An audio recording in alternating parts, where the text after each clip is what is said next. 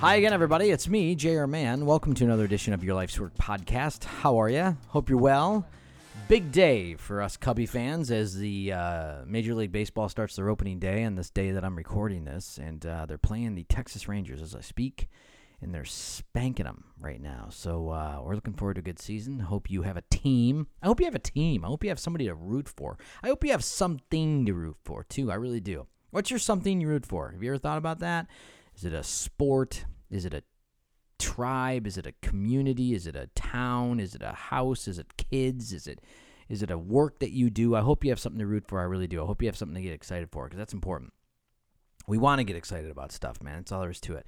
On the big show today, we're going to be talking about the man move, this impending move that the five of us are about to make from Southern California to Northeast Ohio, specifically the Akron area. We're going to talk about that. And we're going to be talking about the ego. I do spiritual direction workshops, and there's 6 in the workshop cohort that we do. And one of them, we stop down and we do persona and ego. And so we're going to be talking about persona and ego. And it's something that you need to know, period, end of story. A lot of us are never taught about the damaging effects of the ego and the persona. And we need to know these things. We need to know these things for not only a peaceful kind of coexistence with our people, but also a peaceful existence for yourself. And that's a big deal. And to get rid of the ego is like the first kind of step into like living a mature and peaceful space in your life. And that's a fact, Jack. In fact, in spiritual formation, as I teach people spiritual formation, as you form spiritually, the ego's got to go. That's just all there is to it. Because it kicks our ass. Jesus and his teachings taught directly to the ego. Buddha, same thing, man. All the world's major spiritual teachers are teaching directly to the ego at the end of the day. Taking self and kind of cracking it in half and making sure there's a value for what you're doing and not just an identity to it. Okay, so with that, and we'll get into that in a second, but so the news on our side of the fence is my family. My family consists of me and my wife, died, married 26 years, and we have 3 adopted children, Mia, Angel, and Zian. All of them teenagers right now. We got them when they were 1.5, 3, and 6, and we got them like 11 years ago, and when we got them, we were living in Grand Rapids, Michigan, and for those of you listening in Michigan, you remember that? Like, we got 3 kids overnight. That I don't recommend that as like a thing. I mean, you just don't know, man. When you sign up to be foster care parents / adoptees, and then the agency calls you and says, "Hey, man, we got 3." It sounds cool. It sounds cool until that first week. But we got 3 all at once, and we're super, super grateful that we have them. And we've lived in Southern California now with them for 10 years, and we've enjoyed our 10-year stretch here, man, in San Diego. We lived in Carlsbad for a number of years, and the last 2 years we were up here in Fallbrook, right tucked up in the mountains, about 14 miles off the beach. And I cannot say enough about our time in San Diego over the 10 years. When we first moved here, the 5 of us needed an incredible amount of time to attach to one another. When you adopt kids, and you just need time to attach. I mean, that's just how it goes. The biologicals out there, you'll know what I'm talking about because you spend 9 months attaching to your children in utero, and when they pop out, there's a love affair that just happens, and it's not something you have to think about, and it's been going on since the time you learned you were pregnant, and that kind of attachment never has like a start point for you.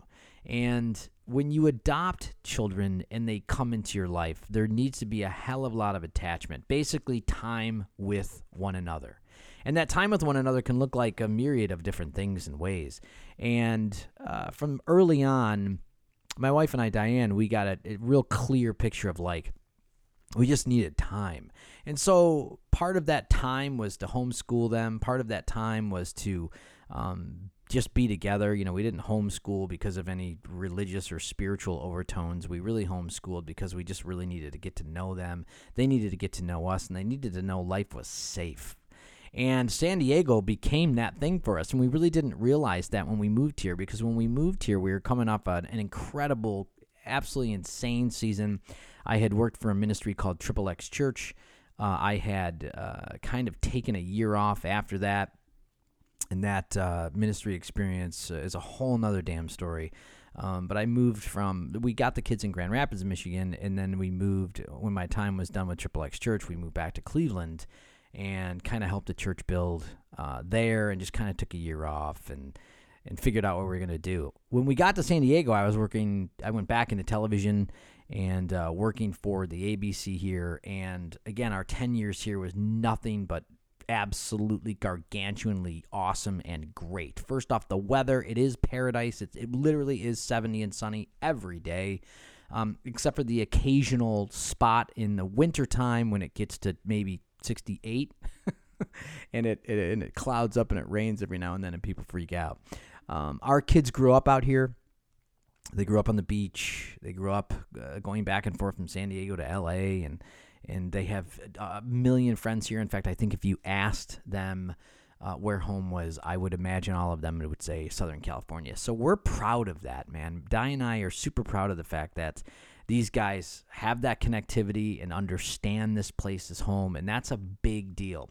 2 years ago, Di's mother, a year and a half, 2 years ago, Di's mother dies a very horrible, tragic, cancerous death. And she was diagnosed with lung cancer, and soon after, within a month after the diagnosis, she had passed. And it was a real huge trauma in our life. Di's mother, Marlene, she was a matriarch, man. And in so many ways kept us all laughing and together between her phone calls and her visits and her musings about life and her love of jazz and dancing. She was just an amazing quality of a person and individual and had tremendous faith. And she was wonderful, but that really made us take stock, like stop and understand a few things. Not only the value of somebody who has passed, because that's what happens, right? Somebody dies, and you really take value of that, what it means to you, what they mean to others. But it also gives you the presence of understanding that people are just the center of your target, and that really needs to be understood. They are the center of your target. And what I mean by that is we can chase career, we can chase goals, we can chase identity and ego, the framework of who we think we should be. We can even chase faith.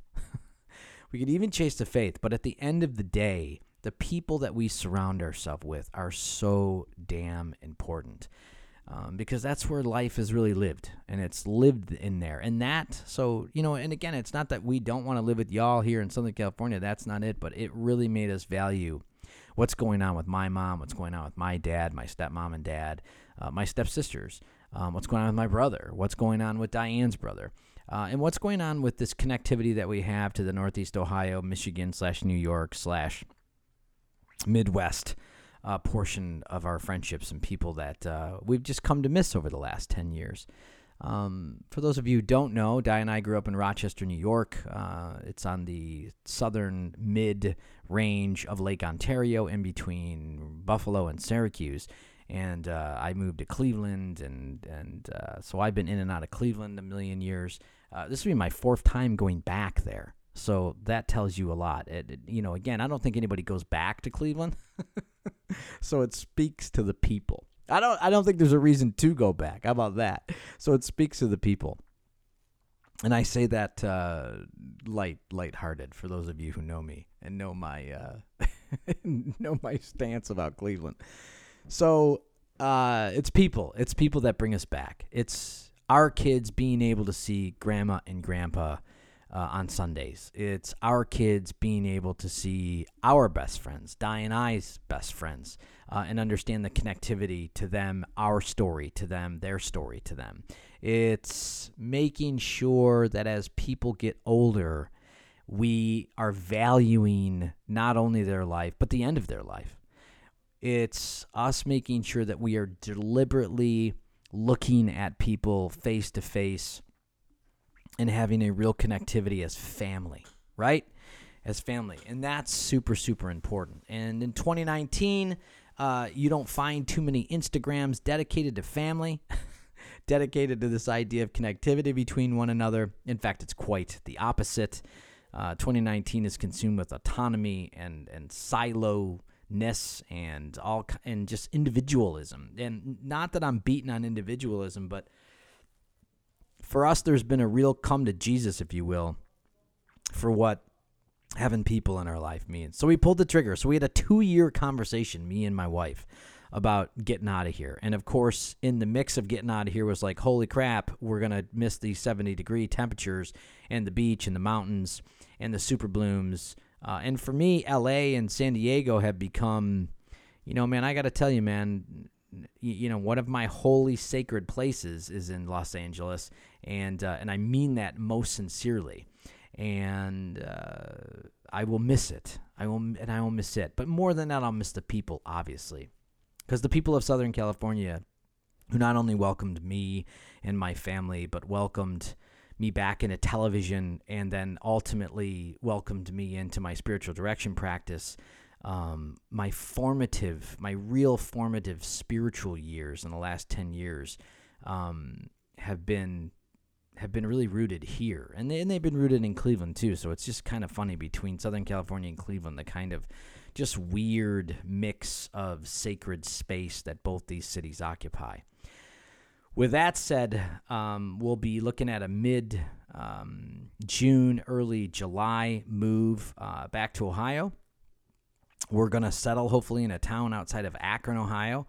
We're hoping Di and I already have plans on starting a retreat center there where we will buy some acreage in a house of some kind with some outbuildings and possibly put in another building, and have you come and stay with us on retreat when you're looking for decompression space, when you're looking for silence and stillness, when you're looking for some spiritual direction, when you're looking for some guidance, or you're just willing to, come off the digital for 5 seconds and just walk through the woods.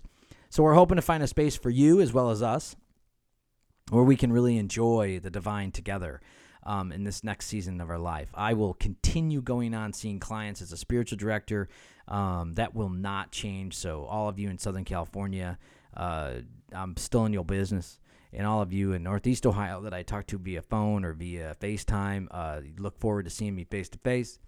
And, of course, you on the East Coast, nothing's going to change. So my spiritual direction practice will only get stronger and better and bigger. And I don't mean that. I don't mean that as an individual construct for me. I mean that for you, who are my clients and who are my future clients. And I'm always very blessed and just welcoming of the trust that people give me to be able to journey with them. So that looks like the move. The kids are excited. Like, people are always like, hey, are the kids excited? Yes. Mia can't wait to see Grandma, and the boys can't wait to, maybe have a space to ride a motorcycle or two. And, of course, there's Rob and Trish, our best friends are there. And so many people we cannot wait to have Sunday dinners with, and we're really excited. For those in Southern California, I'll be back. I cannot shake this part of the world to save my life. There's just no way. There's too much of attachment for me here. So I really want to come back quarterly and make sure I'm visiting with people. And I plan on carrying on our spiritual direction cohorts and training. And for those of you in Southern California who want to do that face-to-face, we're already making plans to see if that can happen. And we'll make that happen. So we'll be here. I don't see much time and space anymore. Like, I'm in a season of my life where time and space aren't such a thing. It used to be a thing in my 20s and my 30s, but now that I'm in my 50s, I don't see the time and space like I used to. In fact, I see it as a real deliberate movement. Like, it doesn't bother me that, somebody's a plane ride away or somebody's a half a world away. Like, I just know that there's a willingness to be together. Then you'll be together at some level and point. So time and space isn't really a big of a factor when you get into this season of life. In fact, I tend to think of it like, yes, I will see you. Yes, we'll be with. But that's the news. And there's deep sorrow, of course. There's deep sorrow for missing the people that here in Southern California that we love. And there's joy that's over being with people in Northeast Ohio. There is certainly a fear about what will be, what is, and what could be, in Ohio. And my God, can you imagine, like, after 10 years of not having snow, then having snow? Like, that's a thing we're thinking about. So we have all these crazy emotions, and I would ask that you're of the praying sort. Hold us up and ask God for peace. We got to sell this house here, so of course we're wanting, certain things out of this house to get us into Ohio, so you can be prayerful about that. And of course we're really, really wanting a wonderful, wonderful space and property in Northeast Ohio, so you can be praying for that. But that's the news, and so appreciative of everybody here going on there. Any questions, you can call me, of course, and you can help me pack. Because I'm going to want you to help me pack. And if you're strong, we're going to need you to pack does anybody have a truck, too? If you have a truck, if you have like a 24-foot truck, like a big U-Haul truck and you're in Southern California, and you want to loan to me for a weekend, I would really appreciate that. So get in track. It turns out that moving across the country, like when Di and I moved, like this will be like our 20th move in 26 years. One time we moved, it was like $3,500 to move. I think we were in Minneapolis to Cleveland. It was like $3,500, United Van Lines. I went and got a quote from, I don't even know who. It might have been United Van Lines. I forget, but the quote came back $7,000. $7,000 to move from San Diego to Cleveland. $7,000. So I will be, and if you know me, that ain't happening. That's just not, even if I had the $7,000, if somebody gave me the $7,000 to do it, I wouldn't do it, man. It's just not, it just doesn't seem correct. $7,000 to put my crap in the back of somebody's truck. That's not going to happen. So if you got a truck, I'll take it. All right, we're going to get into persona, and we're going to get into ego.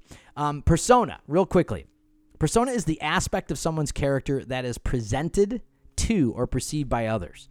His or her persona, right? Persona. It's a social role or a character played by an actor. The word is derived from Latin, where it originally meant or referred to a theatrical mask. A mask, right? That's persona. Let's just dial in on ego definitions real quick, because I like the definitions. Ego is a person's sense of self-esteem or self-importance. The synonyms are the like words: self-esteem, self-importance, self-worth, self-respect, self-conceit, self-image. In psychoanalysis, the ego, the part of the mind that mediates between the consciousness and the unconsciousness, and is responsible for reality testing and a sense of personal identity. In philosophy, a conscious thinking subject, right? Conscious thinking subject. Ego is different from pride, by the way. For those of you who are thinking ego and pride are alike, pride, the definition, a feeling of deep pleasure or satisfaction derived from one's own achievements or the achievements of those with whom one is closely associated. So ego and pride, ego and persona fall in line with one another, but pride is not in that mix. I know we tend to go pride and ego is the same thing. But let's just look back on the persona. So the persona, man, as we wear that mask, this is the thing that we want everybody to think we are, or we want everybody to think we are, or we hope people think we are.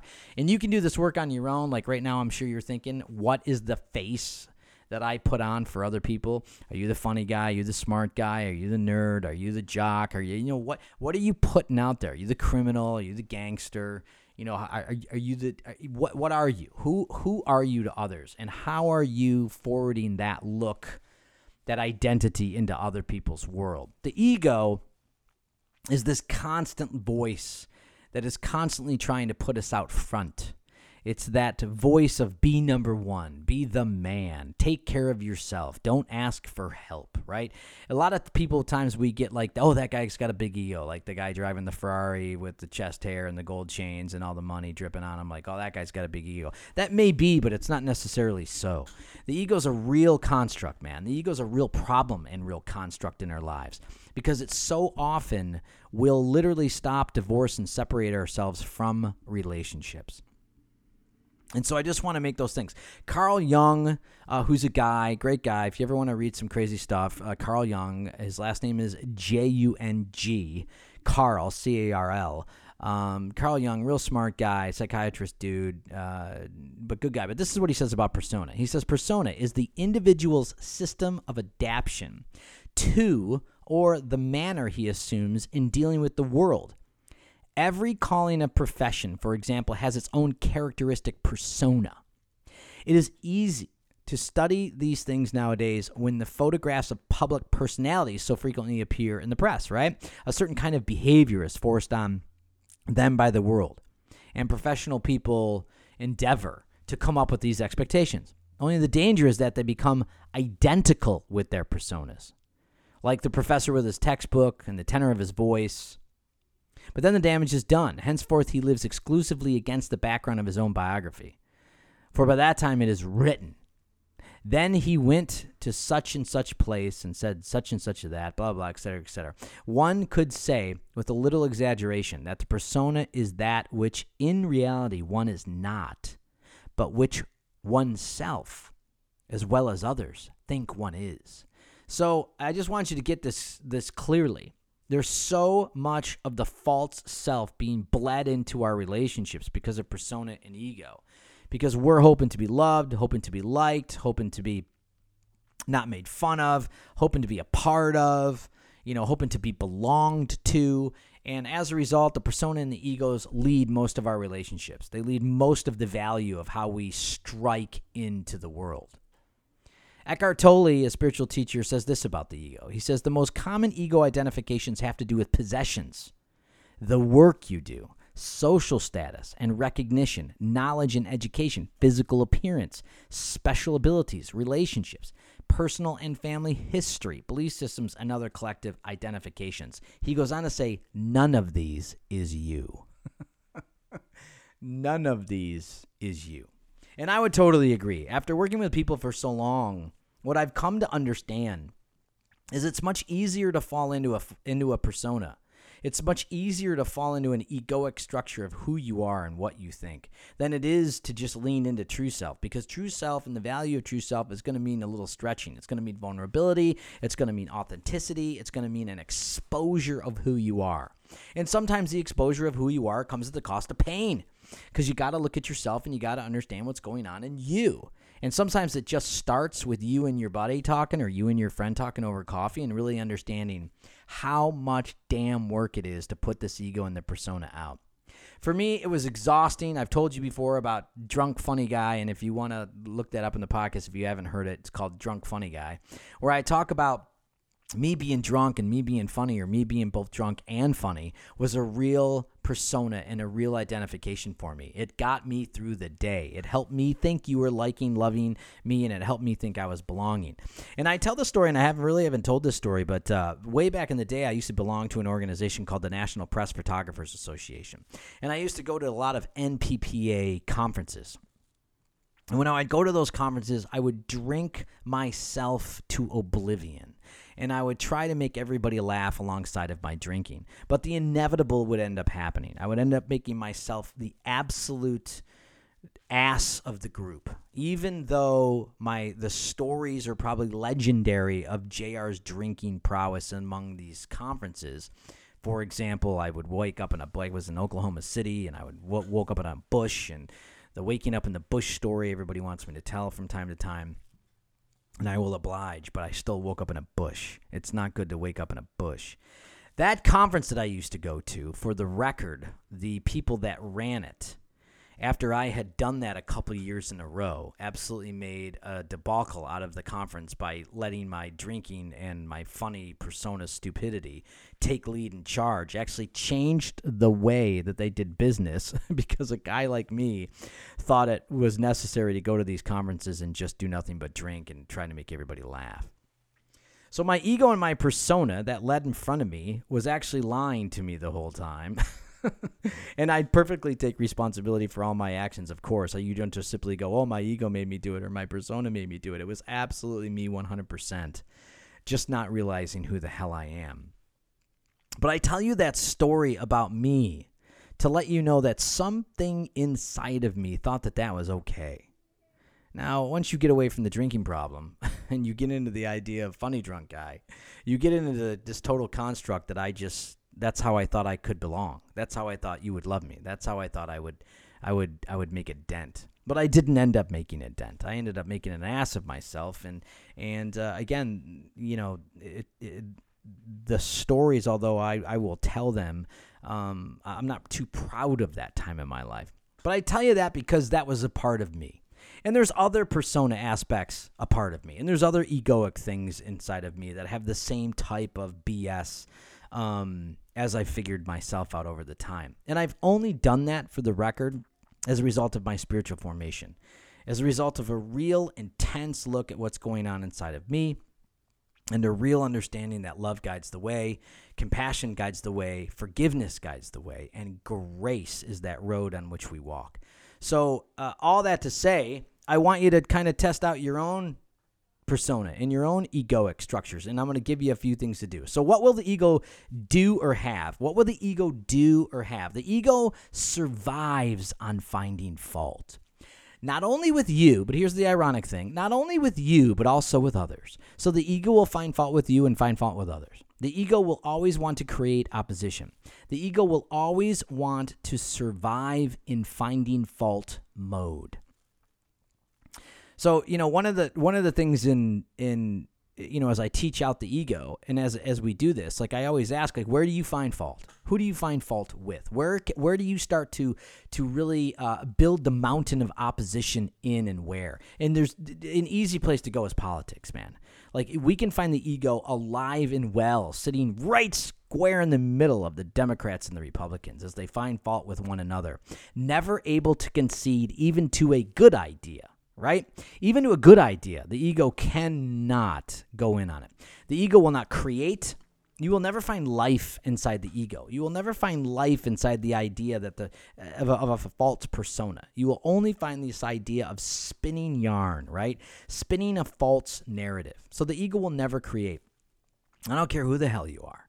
The ego is not going to create life. The mystery of God, the mystery of the divine, will kill the ego. Because the ego very often is looking for certainty. The ego is looking for certain places to stand and plant a flag, right? Always finding fault. I need certainty. What's right, what's wrong, what's up, what's down. And the mystery of the divine will kill it. When I entered into the idea that it was ollie oxen free in my spiritual conditioning, right? That I really truly started to understand that the ego was not a thing. Because I started to belong to everything and God started to belong to everything. And then all of a sudden I belonged to God. And as I belonged to God, I did belong to everything. And the ego kind of shredded itself at that point. I say poverty of spirit is freedom from ego. Poverty of spirit is freedom from ego. In other words, when you start to really value yourself and value what's inside of you spiritually, when you start to really value that and you start to understand, man, there's things to learn about yourself, that'll be freedom from ego. Because again, as ego tries to find fault, tries to find certainty, plants a flag in that, it tells you you got it. You don't need anything else. But as you move spiritually, as you move into the spirit, you're very much going to find a humility. You're going to find a humbleness.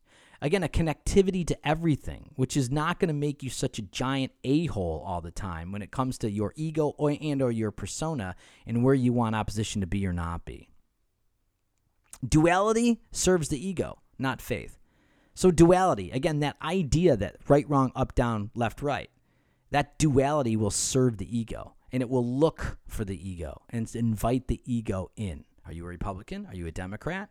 Are you a Christian? Are you an atheist? Are you a Muslim? Do you believe in abortion? Do you not believe in abortion? Like, man, it just goes on and on and on. So you got to know that duality will not serve the faith, but it will serve your ego. Your ego will never satisfy your desire to be loved. So deep in you, man, there is this thing, man, to be loved. That's all there is to it. That's a bass line, a bass note. It's a drum beat in your heart to be loved. And you can squarely plug into that in the divine. Don't plug into it in people, places, and things, because people are never ultimately going to satisfy you. They're going to let you down. Places and things will burn. So we were plugging into the divine. We're plugging into the divine. Your ego will never satisfy your desire to be loved. But your ego will tell you that.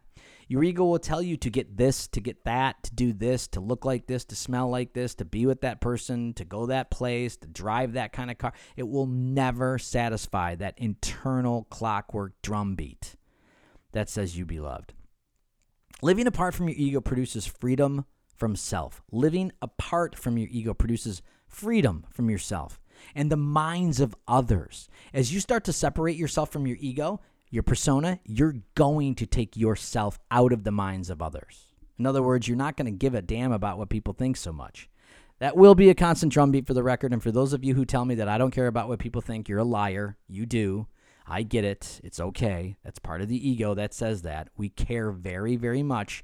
But as you live apart from your ego, as you find practical space to move away from ego and persona, in other words, move into authenticity and vulnerability, expose yourself, the fears you have, the sorrows you have, the sadness that you have, that's the practicality. You literally will remove yourself not only from self, right, but also the minds of others. Spiritual transformation is the death of the ego ultimately. Spiritual transformation is the death of the ego. And when I talk about spiritual transformation or spiritual formation, I'm literally talking about you listening to your heart, the value of your soul, the value of your heart, what's going on deep inside of you. What do you truly want? What do you truly desire? Right? How do you move in love? How are you moving in love? That's what I'm talking about. So that transformation is the death of ego. As you start on that journey, you are literally choking out ego, and you're choking out all the false sense of persona. One more, because we're going to do a part 2 on this. So the death of ego. You are made aware of it. When you are made aware of your ego, and again, this is your work, not my work, and I'm just teaching it out. It says that begins its death, but you must exercise its departure. You must exercise and be willing to exercise its departure. So you're willingly exposing the ego, which is key, right? So you're looking for things to willingly expose the ego. And I tell people all the time, that's spiritual direction. That's a daily inventory. That's study, curiosity into study, and spiritual practice. I'll go through it again. The death of the ego is you being made aware of it. So as you go through this podcast and you come off this podcast, because we're about to shut this thing down in a couple seconds, I want you to spend a little time with yourself and understand you got to be willing to expose this thing. You got to be willing to expose the way you perform for people that may not necessarily be the truth. You got to expose that shit. You know, are you dying underneath the smile that you're giving everybody? Are you dying underneath the drinking or the drugging? Are you dying underneath the trying to be funny for everybody? Are you dying trying to be the smartest person in the room? Are you dying constantly performing this, that, or the other thing in your life? Like, if you are, I want you to expose that. And then I want you to go talk to somebody about it. And in my world, it's spiritual direction. So if you don't have a spiritual director right now, I'm your guy. So you can call me. The number's on the website, the whole 9 yards. And then there's a daily inventory I want you to take. And your daily inventory looks like, hey, man, where have I gone off the track inside of that performance? Inside of that, I'm trying to prove to you who the hell I am. Or the ego of being autonomous enough, like I don't need your help, and keeping everything inside. What aren't you telling people? How's that? How about that for practicality? What aren't you telling people? What do you keep inside? And I'm not talking about maybe the secrets you have. I'm just talking about what you don't think is necessary to tell people. For the longest time, I didn't think sharing my fears was necessary. But it is 100% an ego killer if I decide to share my fear. Study. So for most of you out there who have a curiosity, and obviously if you're listening to this podcast, there's got to be something curious going on inside of you. It's like I want you to find a book. I want you to find a podcast. I want you to find some music. I want you to find a poem. I want you to find a meditation, an app that helps drill inside of you just a little bit more into that exposure and that willingness to be exposed. And then spiritual practice. Do you pray? Do you meditate? Do you do yoga? Do you do something in your life where you're moving into spirit? Again, deep. The deep is deep, man. What's going on inside of you? Do you have a practice? Do you have some practicality in your life where you're moving inside of you? For some of you driving to work, like if you're driving right now, it could be turn this podcast off and just let silence hit you. Let the stillness hit you. Be able to come in and out of your mind whenever you want. Wander through your mind. That's a spiritual practice. So that's the death of ego. So we'll do a part 2 on this, because when we come back next week, we'll do a few more things on this. But I just want you to know, ego and persona, real. Ego and persona will affect the way you are living out your peace. In other words, if you're chaotic, you're not peaceful, and you're living in fear, and you're constantly in worry and anxiety, I'm telling you right now, your persona and your ego are probably lit on fire, and you're in a performance mode of operation. All right? And that's a thing. And I want you to be able to recognize that and take that into consciousness and awareness as the end of this podcast. Turn this bad boy off and really start thinking for the way that you perform. All right, good people. I am JR Mann. I'm a spiritual director. If you need me, the number in the digits are on the website. I love you so much. I can't thank you enough for being a part of my passion For those of you in Northeast Ohio, we're coming mid-summer. For those of you in Southern California, we'll have a party. I'm telling you right now, and we'll be back, and you don't have to worry about that, I promise you. Part 2 of Ego Shenanigans next week. I love you. We'll see you.